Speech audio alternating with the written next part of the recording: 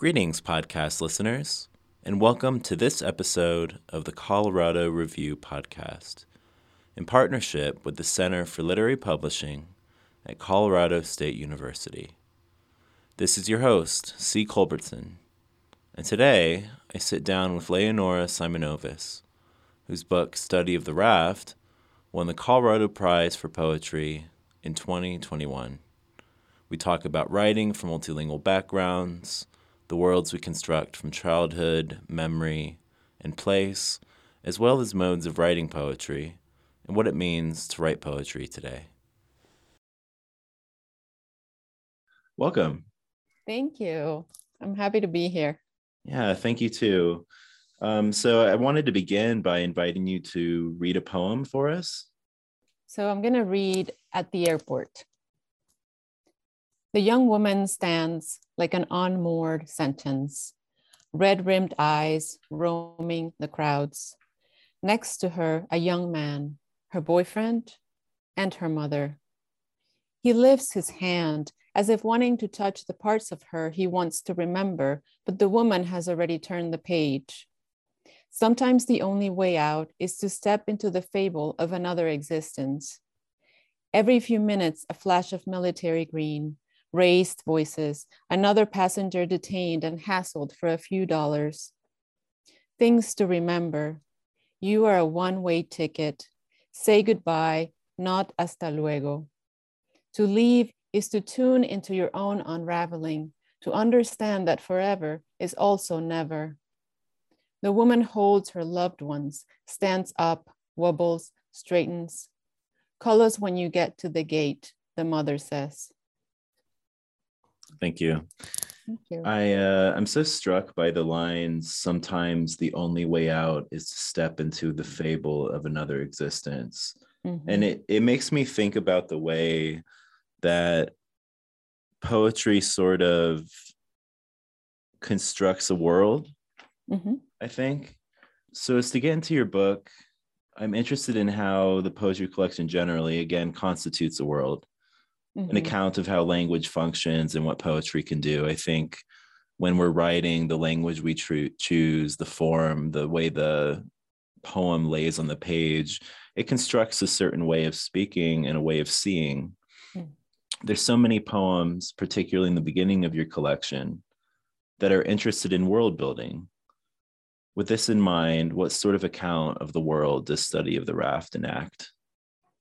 That's a great question.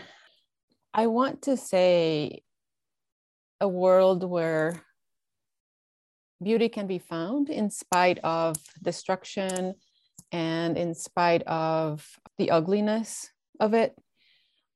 It is a world where loss is prevalent, the loss of language, the loss of stories, the loss of family, where grief is pretty much at the tip of the tongue all the time in everything you say and do. But when I wrote the book, I was seeking for something on the other side. Having been through the whole process of being an immigrant and what that means in this country, which is different for everyone. But for me, it was a process of accepting and adjusting, not assimilating, but sort of rebuilding myself as well.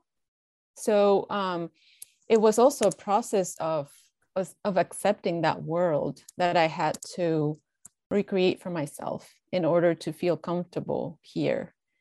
And it's taken, I've been in this country for almost 15 years. I lived here as a child, but it's taken me all this time to really process what it means to be an immigrant and what it means to be me today, now. Yeah.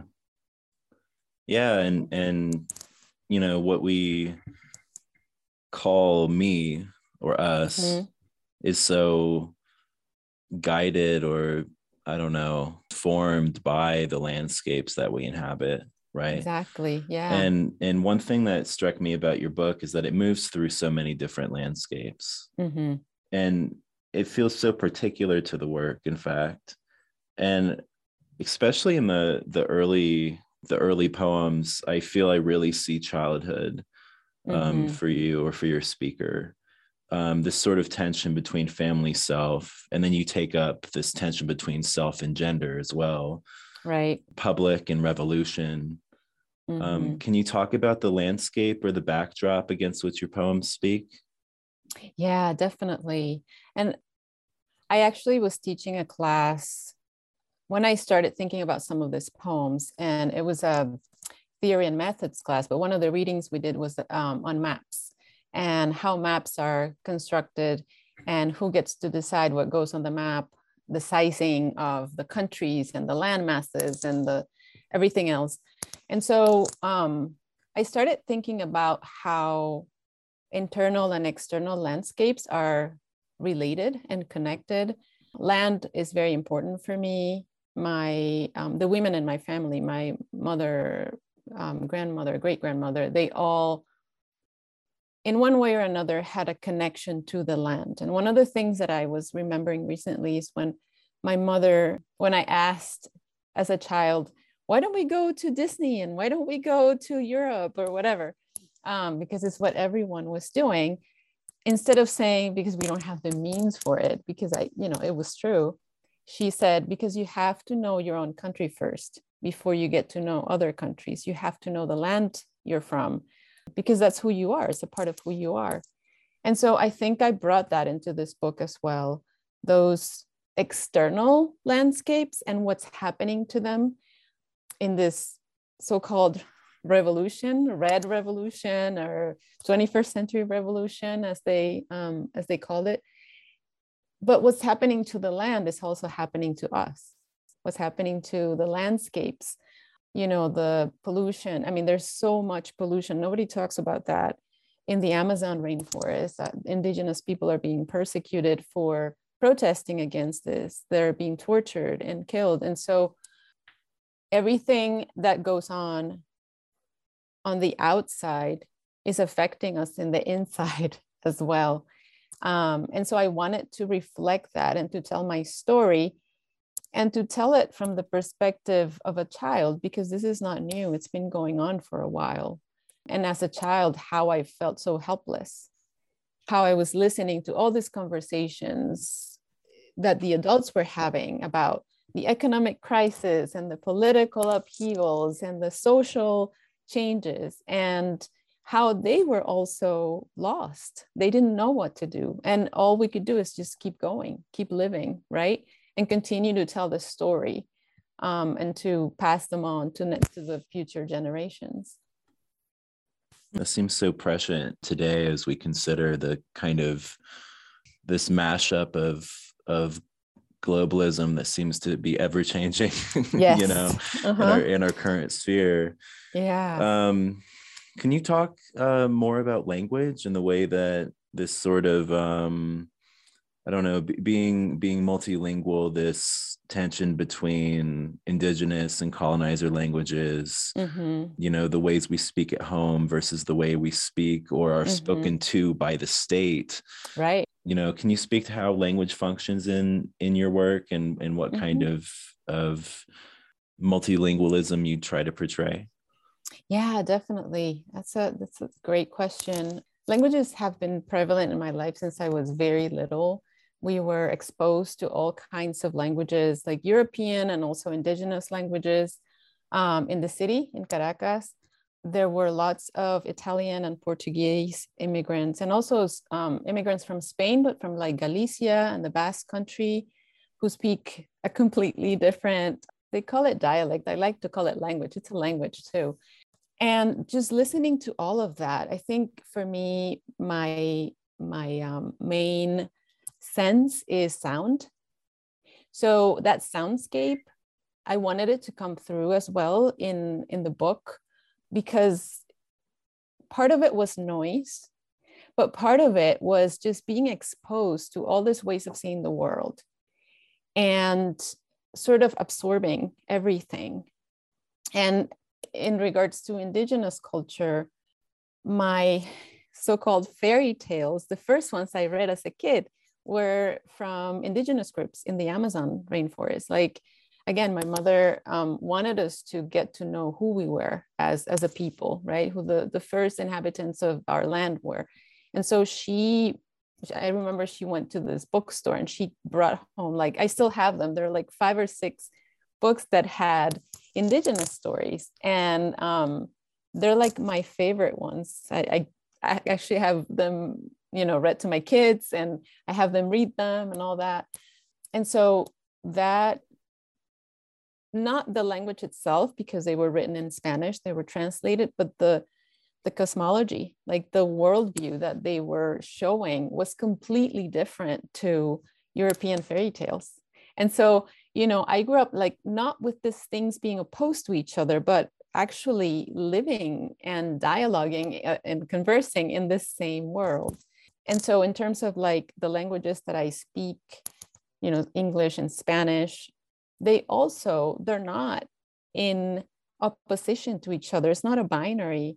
They're, sort of like mingling and mixing, and sometimes, one takes over, sometimes the other, but they just live inside of me, both of them. And in a way, I think I am trying to get away from that way of seeing the world as, good and evil, male, female, English, Spanish, or whatever, right? That binary way of seeing, which I think has been very detrimental to culture and social relations in general. Mm-hmm. I think that there's a way that how Study of the Raft sort of shows us a way that we can both be critical of language's power, Mm-hmm. right? But also use it at the same time. Right. Because it is the way we speak. Right. Right? Yes. Right. We can't get away outside of it, really. Mm-hmm. And I think that speaks to really what poetry does. I mean, as poets, we are so ensconced with language and with ways of speaking and telling stories and creating worlds. Looking inside and outside of your work, I wonder if you could speak to this. What is poetry's capacity to engender, to bring about, to foment? I find that stories like yours really bring me out of my own skin, and there's so much to take in, and places to be taken to. Mm-hmm. Yeah, thank you. That's beautiful.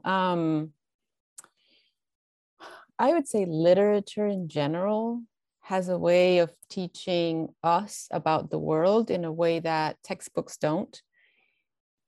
And that I learned that at a very early age. I love to read. My mother always told me when I was like 3 or 4, I was like, you need to teach me how to read. I don't care. I'm not in school. I want to learn to read.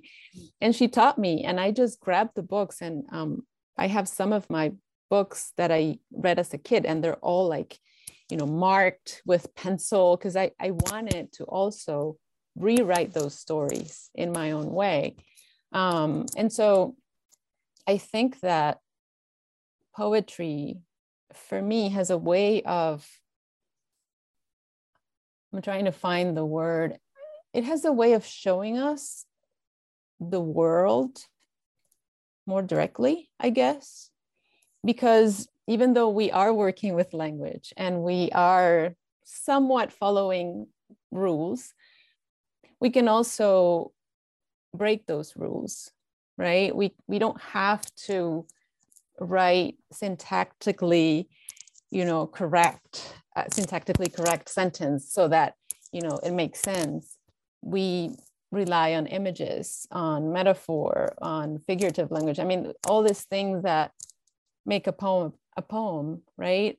And it reminds me of Buddhism and the way in which we are always living in this illusion and can't really come close to reality unless we actually sit down and meditate and reflect and take things for what they are, taking them at face value, right? It's an object. I mean, it's, let's say I'm looking at a horse.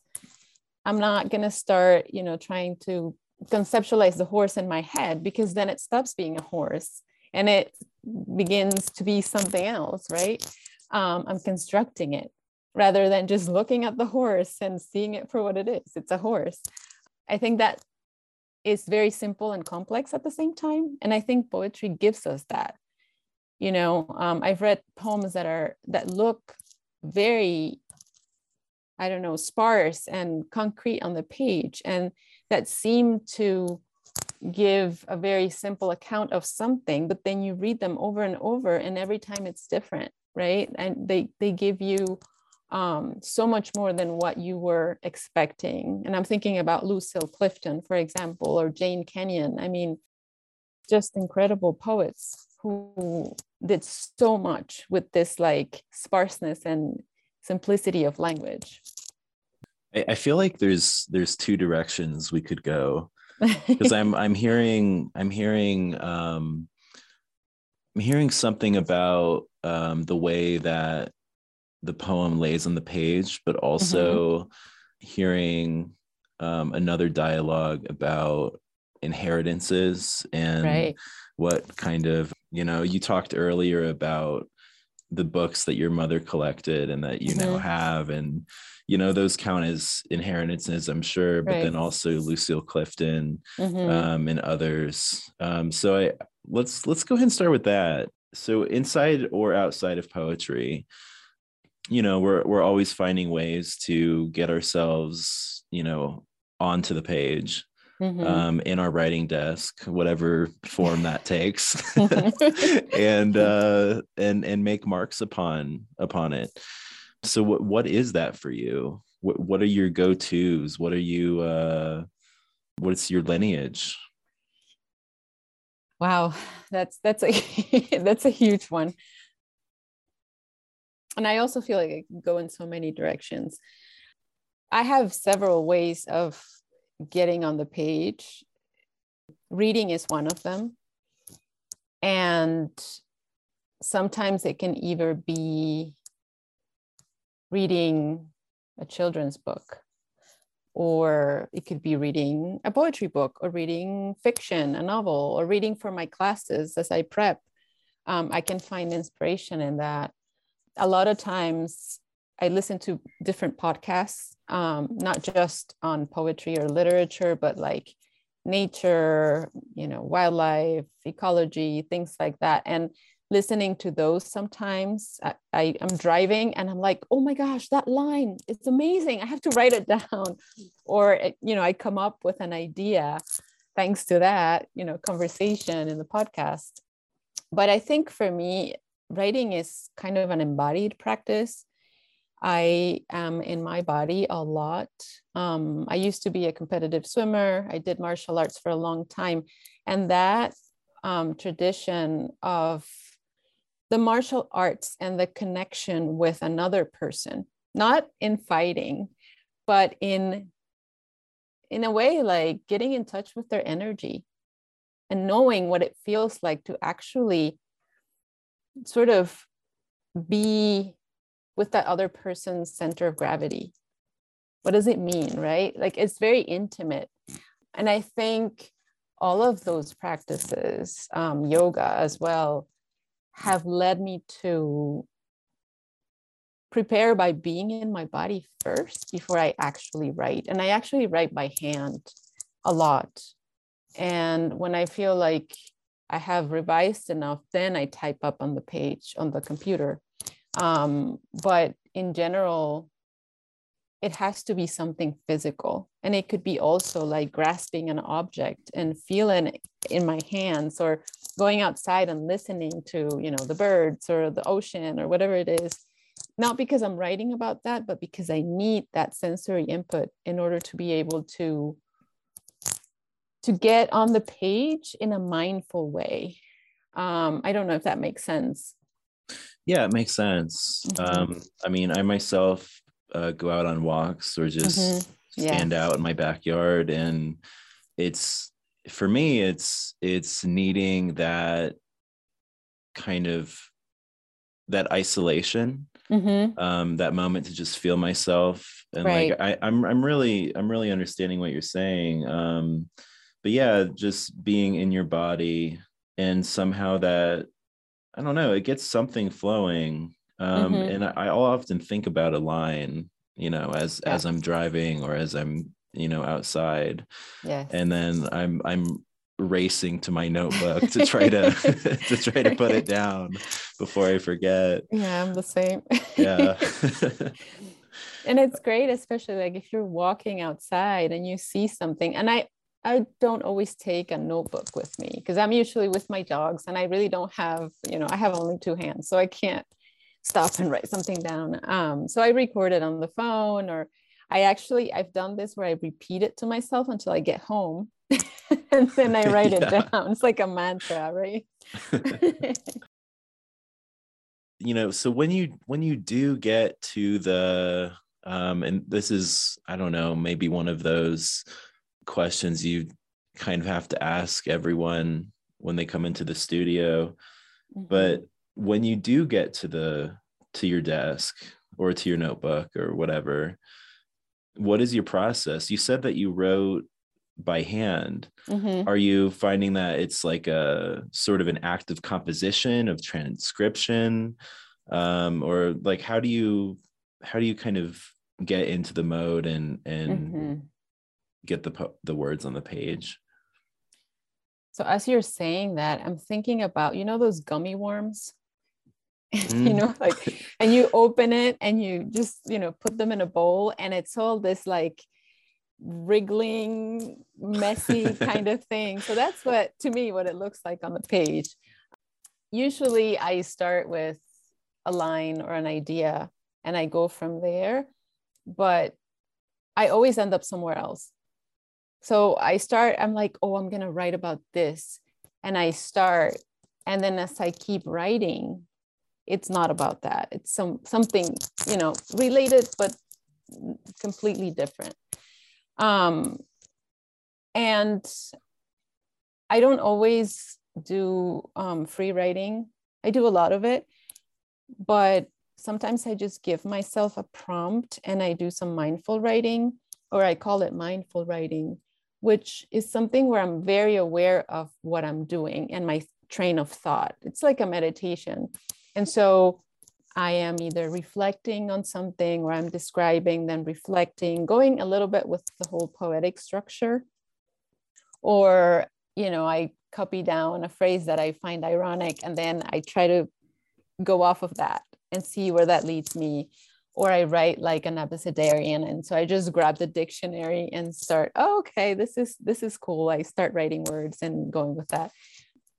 And I like to alternate between the two because free writing I find helpful to an extent, but I don't know if it's maybe because of my own, physical practices in, mindfully walking or doing yoga or meditating, that it really does help to do writing in a mindful way, in a more conscious way. And I'm not necessarily talking about like revising or editing, but just like writing on the page and looking at, I guess, as you're writing, you're being present with it, and you're also being present with what's going on in your body and your mind at the same time. Mm. Yeah. Oh, that's beautiful. I like Mm-hmm. that. Well, now I'm thinking of form, and Mm. um and I notice in Study of the Raft, there's a few different ways that the poems appear, particularly Maps, which is Mm-hmm. the first poem, is fielded out a little bit, use of white space, Mm-hmm. and it's kind of striated across the page.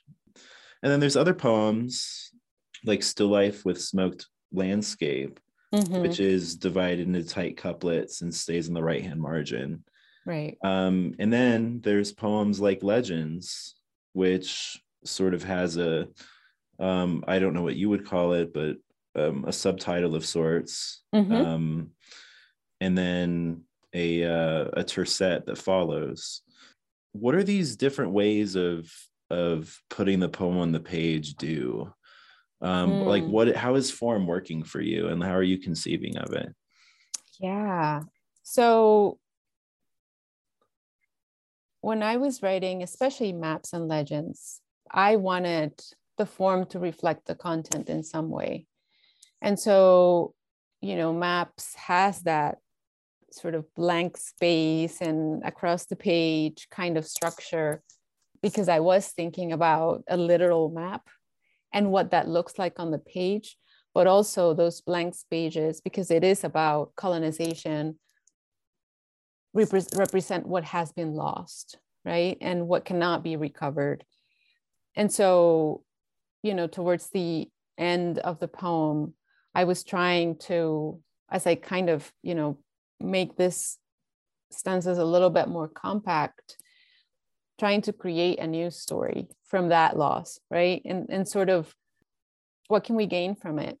Do we gain anything from it? I kept asking those questions to myself, like, what do we have now, after that loss, and what can we recover? And if we do, how can we archive it or pass it on to the future generations? And so I was trying to do that with maps. And then legends actually had a completely different structure. It was, I'm trying to remember, but I think it was all tercets, and it didn't have the what I call the definitions or the words next to them.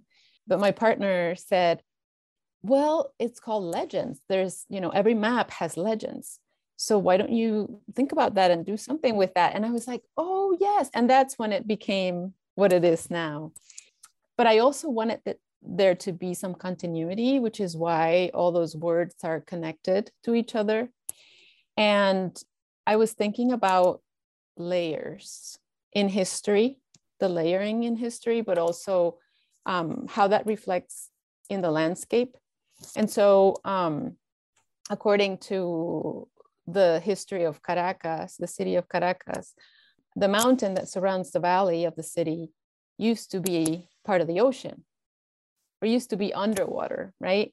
And then at some point, it just, as the ocean started to recede and everything started to dry, it just became the landmass that is now around the city.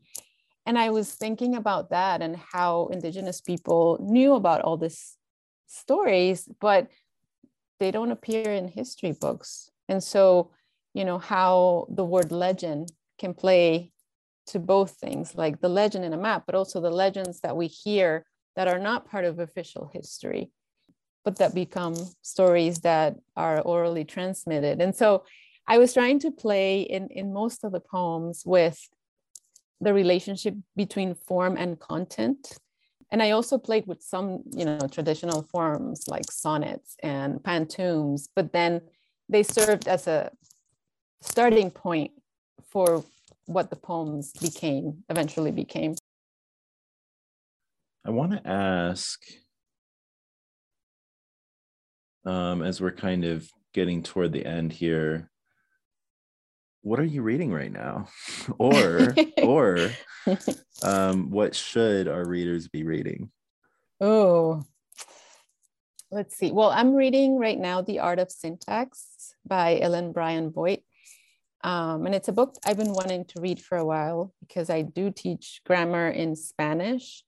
And I find that doing that has inspired my writing, ironically. I used to not like teaching grammar. And I'm thankful to my students because it's through their questions that I started seeing it in a different way. And so I'm reading that, and I'm reading Carl Phillips' Coin of the Realm, which are essays on poetry, and I love it. As far as poetry, I've been rereading Bishop, mostly because I'm revising some poems, and like at least 3 people were like, you know what, you should probably remember this poem by Bishop. And I'm thinking, okay, so that's 3 out of 3, so I should probably go back and read it. So I'm rereading all of her selected poems. As far as shoulds, I don't usually do shoulds, but I do I always recommend reading Clifton. like anything and everything by Clifton. Russ Gay is another author that I absolutely love, and I could reread his work over and over. I was thinking about Jane Kenyon recently too, because she's one of the poets that I find I can relate to in terms of the way she writes. And I don't think a lot of people read her much. And gosh, I like so many poets, Dana Smith and Paige Lewis, Kaveh Akbar. I mean, I could make a list and it would go pages and pages long. But I've also been reading recently published poets that are either friends or that I've met somehow in a workshop. And my friend Jerry Fredrickson published a book called You Are Not Lost, which is beautiful. Amanda Moore published Requeening poetry collection. And I'm sure there's more, but right now I'm blanking on. Thank you. That's Yeah. that's a good list to go and discover some more of what's out there. So, but you said how you were revising some poems. Mm-hmm. Are you working on something new? Is there something in process? There is. I just don't know what it is yet. But these are poems that I wrote last spring, as I was sort of waiting to hear back from all the submissions I had done on the book. And also my mother was very ill at the time. And so I was trying to find a way to sort of keep my mind occupied. And so a lot of these poems are landscape related. I watched several documentaries on like ice, Greenland, the polar ice caps melting. There's a lot of doom, but there's also so many interesting things. And a lot of memories from childhood start coming up about places that we visited and that today are sort of endangered. And so I'm thinking about climate change and how it's affecting not only, the United States, because we talk about that a lot here, but how is it affecting other places in the world and indigenous communities, the indigenous communities that I, grew up with, and the places that that had snow, for example, that I visited as a child in Venezuela, and how the snow is basically disappearing now. And I can't really imagine that. I've looked at the pictures, but it's hard for me to picture it, because what does that mean as that landscape sort of recedes or disappears or transforms? How does my experience transform as well? And my own story, my own connection to it. And so I've been thinking a lot about that. So the poems that I'm revising have a lot to do with it, but I'm not sure exactly, I don't have like a project in mind at the moment. Maybe I do, and it's like subconsciously pulling me in that direction, but Yeah. No, I'll definitely be checking out your author's page and hopefully seeing some of these out in the world. Yeah. That's so interesting though, and I don't know if this is a question exactly, but when writing about climate change and the way that you were speaking to it, I wonder if there's a way that sort of poetics is speculative. Yes, Yeah. I don't know if you definitely. could speak to that. So I actually took a speculative poetry workshop years ago with Winter Tangerine. And the exercises were amazing because they really had me going out of my comfort zone. to write about things that I would never think about. It was a lot of, like imagining things that were completely surreal and beyond, what you see every day. And so I've been pulling out some of those prompts. I still have them, and rereading them and thinking, how can I apply this to what I'm interested in now? And the speculation part is so hard for me because I don't, and I think this is the academic in me, the scholar, it's like, maybe I don't want to say this, but that's something that I still struggle with, like working in academia and teaching and teaching students how to write critically and how to cite and properly provide evidence and all this stuff. And then on the other hand, I'm making up as I go in my own work. And so I think that I want to explore that speculative side more. But I also need to read more. And so, yeah, I'm starting to kind of look into that as well. Cool. Yeah. Awesome. Yeah. So as we started this conversation with a poem, I wondered if you would read another poem to close. Yeah, definitely. So I will read Katsaridaphobia, which is fear of cockroaches. It wasn't so much the smell of rancid oil, but how they starred the ceiling, many-legged nightmares falling on our beds. If I paid attention, I could see their constellations shifting. I called them Azabache, Canela, Luna, Lucero, like the horses we rode at the farm, tame, familiar. Mama scolded me for not killing them, but the sound of death is not meant for every ear. How many times did I panic when wings smacked my body, when legs skittered on an arm or leg? The only time I stepped on a roach, the scene repeated in my head like a horror film. I kept looking at the corpse, unnerved by post-mortem spasms. It's easier to run, brush the fear away, but maybe I should have asked them, what is my name?